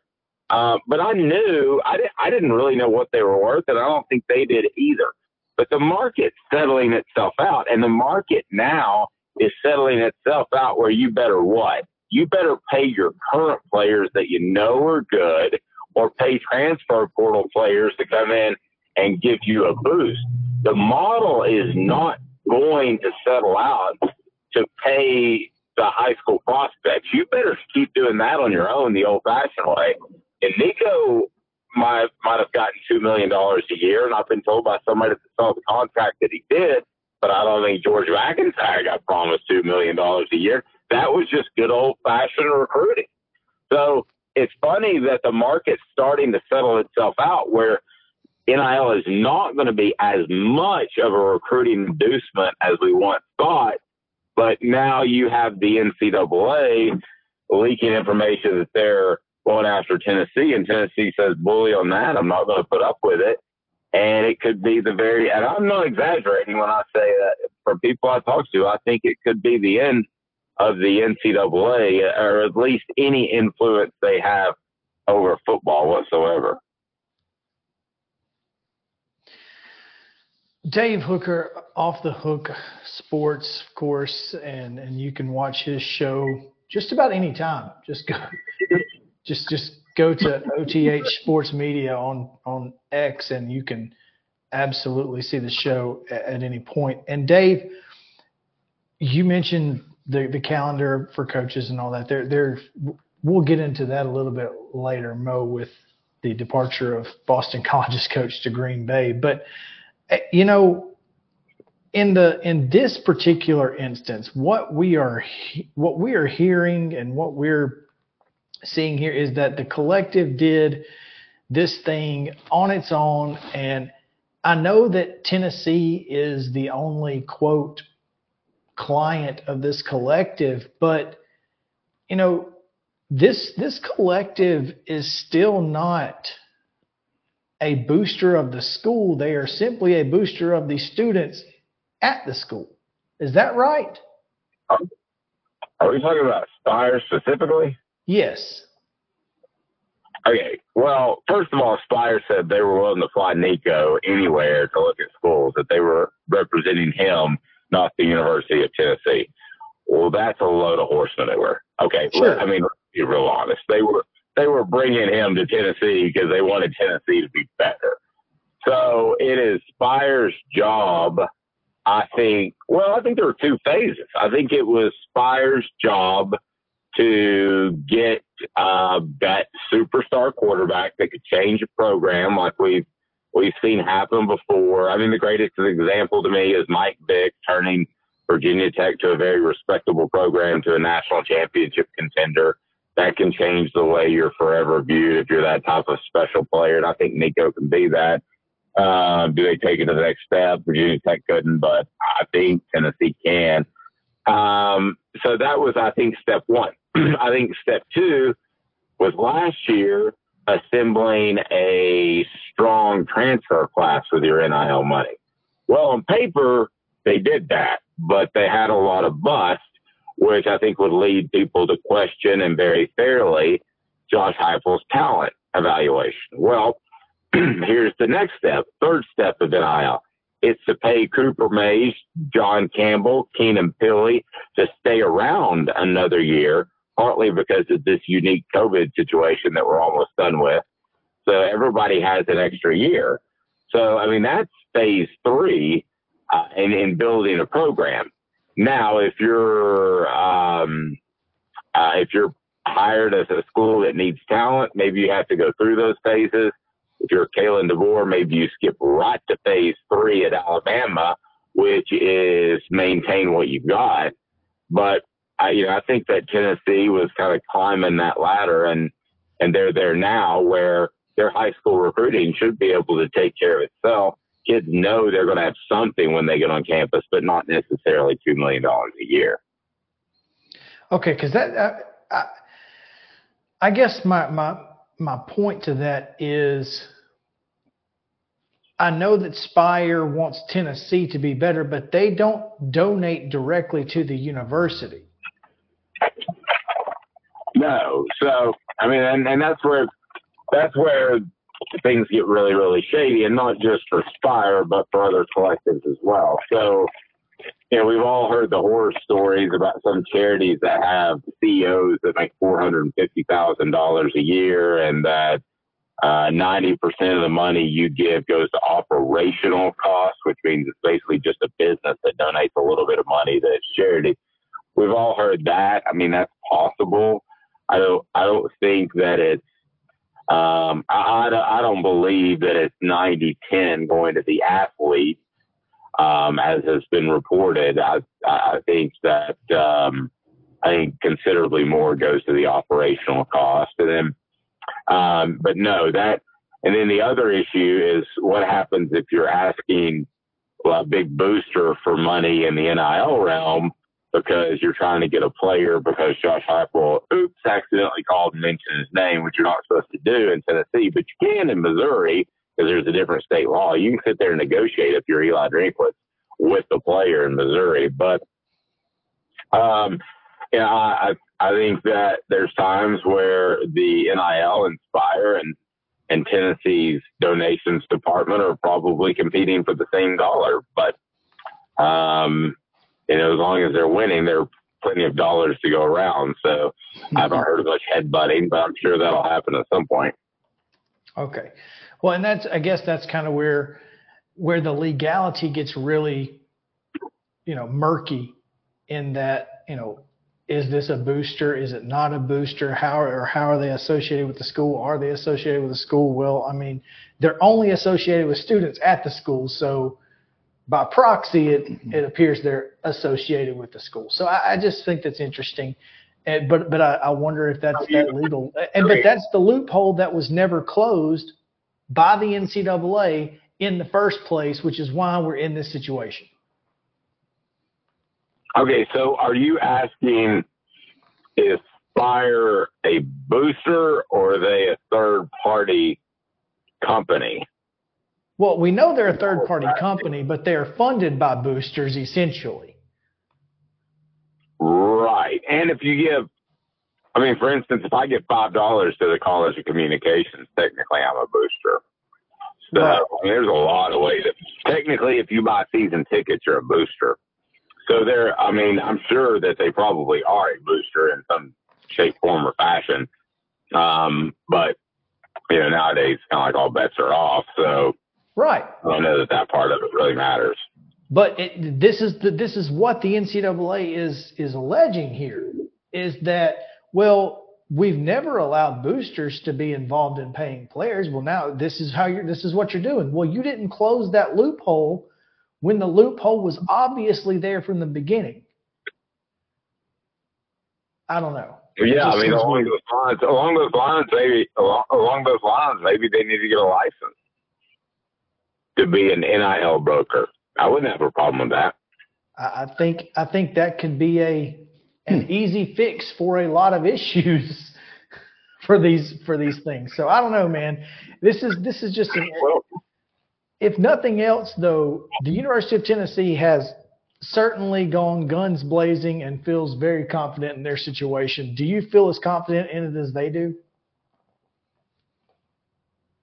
But I don't see how you could feel any more confident. The NCAA's lost once in court. They're going to lose again. I'm sure that several schools and not just in the SEC, back Tennessee and Virginia in this. I imagine every school in the ACC did, since every school wants out of the ACC except for the really, really terrible ones. So I don't think it's questionable. I think as a matter of fact, I think the NCAA settles in short term. Again, you think about this. This is rough math, but I do know that the NCAA's operating budget is about $80 million. The operating budget of every SEC school is about $2 billion combined, somewhere in that realm. $80 million is the retainer for the legal fees. Yeah. So if Greg Sankey, you want to call around and say, hey, we need to get rid of these bunch of bozos who've almost destroyed college football in the past, can you chip in a little bit of cash? The SEC could raise as much as the entire operational budget that the NCAA has. I'm telling you, they're gone. It's the college football playoff. That group of people will run this new mega conference. And by what Tennessee did on Tuesday, it just moved up in my mind by at least 2 or 3 years. Dave Hooker, Off the Hook Sports, at the Dave Hooker on Twitter, as well as at OTH Sports Media. Dave, as always, great stuff. We appreciate it. Man, anytime you guys have fun. This is wild and woolly time in college football, for sure. No doubt. Thanks, Dave. See ya. All right, let's keep it here for rapid fire reactions because we have plenty of rapid fire reactions to get to. And let's talk about Boston College head coach Jeff. Is it Hatley or Hafley? I think it's Hafley. It is Hafley. Okay. Yes. But it's Hatler. I was like, why does Hatley sound familiar? No, John Hatler. No. The voice of the Of Skyhawks yeah. is where I got that. But no, okay, it is Hafley. Jeff Hafley is headed to Green Bay to be their defensive coordinator, and Dave touched on it in this that a lot of coaches are making that move to the NFL in part due to NIL, in part due to the transfer portal. Yeah, I mean, Coach Ellis even spoke to it during his segment a little bit ago about. I mean, it just makes sense that these guys, if I have the opportunity to not have to deal with that, mm-hmm. I'm not going to. I understand that. Now, there's not as nearly as many opportunities. So, Division I FBS coaches in Power 4 conferences, are still valuable jobs. I like your new terminology there, Power 4. Well, it's unfortunate, but yeah, it is what it is. The truth. Yeah. I mean, I hate it for the reasons that I just mentioned. I mean, all of a sudden, players are having some level of recompense, and folks are just losing their minds. But I think it's because it's the schedule, it's the calendar, it's not necessarily the parts of, it's the sum, not the actual parts. Does that make sense? It makes sense. I get it. I just don't necessarily like the optics of it. It's like if we had a better system in place. Well, and I think that there were plenty of opportunities for that to be the case, and the NCAA fumbled the bag? Yeah. I think we've at every turn. I think we've established that pretty solidly this week, Mo. Right. So, can someone else get those guardrails, guidelines, whatever you want to refer to them as? Guardrails actually makes a lot of sense. It's not a word, but it is. I think that term, would make sense there. Can someone get some type of framework in place that would address some of this? And if they do, I think it would eliminate Power 4 head coaches. Now, I don't know if it eliminates Boston College's head coach going to be the defensive coordinator in Green Bay, because talk about a step up. But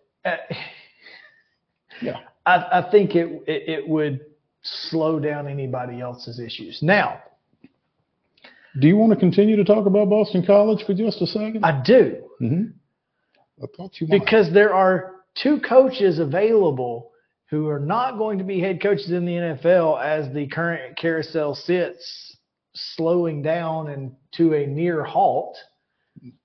I'm just saying somebody might get fired and we don't know it. Like I'm just gonna leave it.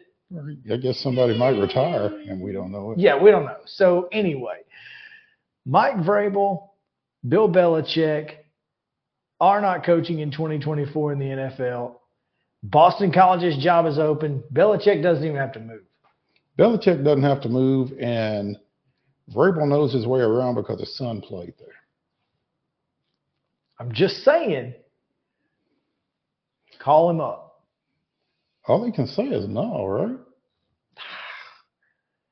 I mean, if you're Mike Vrabel. And I mean, if you're Boston College and you're calling Belichick, I mean, even if he says no, I mean, that's not the only no you're going to get. Yeah, you're right. So might as well shoot for the moon. You might land upon the stars. There you go. There we go. Shoot your shot, man. Well, but Mike Vrabel, after 7 head coaching jobs came open that weren't his. 7 that he was eligible for. Eligible to be hired for. Yeah. And I think he interviewed for 2. Los Angeles and Carolina. Is that it? I think that's the only 2. Did he not interview in Seattle? I don't think so. Did he not interview in Atlanta? I know he didn't interview in Atlanta. If those are the only 2 jobs he interviewed for, one, it doesn't feel like he wanted one.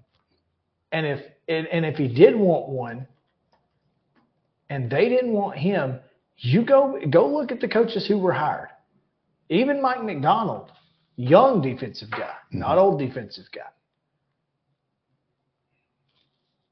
Mike Vrabel type head coaches are not in demand. CEO head coaches are not in demand. David Tepper said point blank, no more CEO coaches. David Tepper doesn't know. I know he's a crazy person, but I'm just saying he made that statement, and I think that a lot of other teams believe that.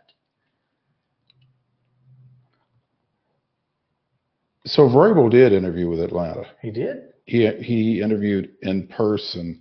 Cherian Williams of NBC Sports wrote on January 24th that they completed an in-person interview with him. Even in and person? He flew from Atlanta to Charlotte to interview with the Panthers the next day, which was a week ago today.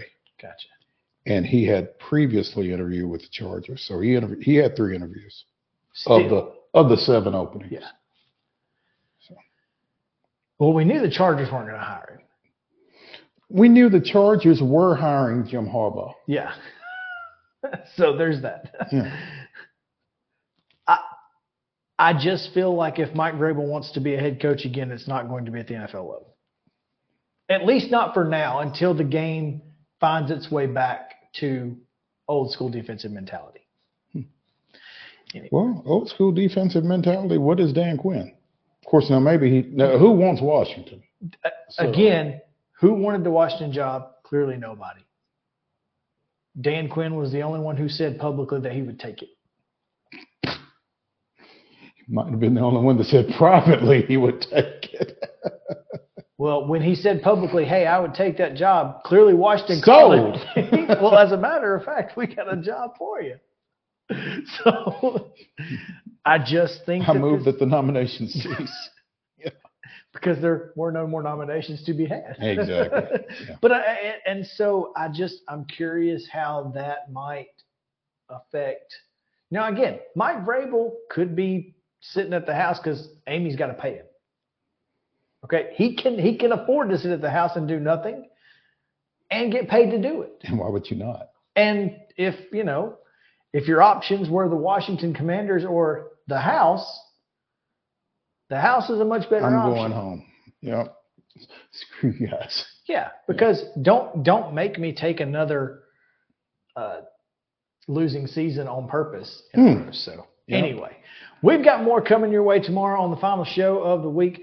We've got great guests and much, much more. Come back with us on Main Street Sports Today, presented by Mid-Tennessee Bond & Joint. We will see you at 2 o'clock then.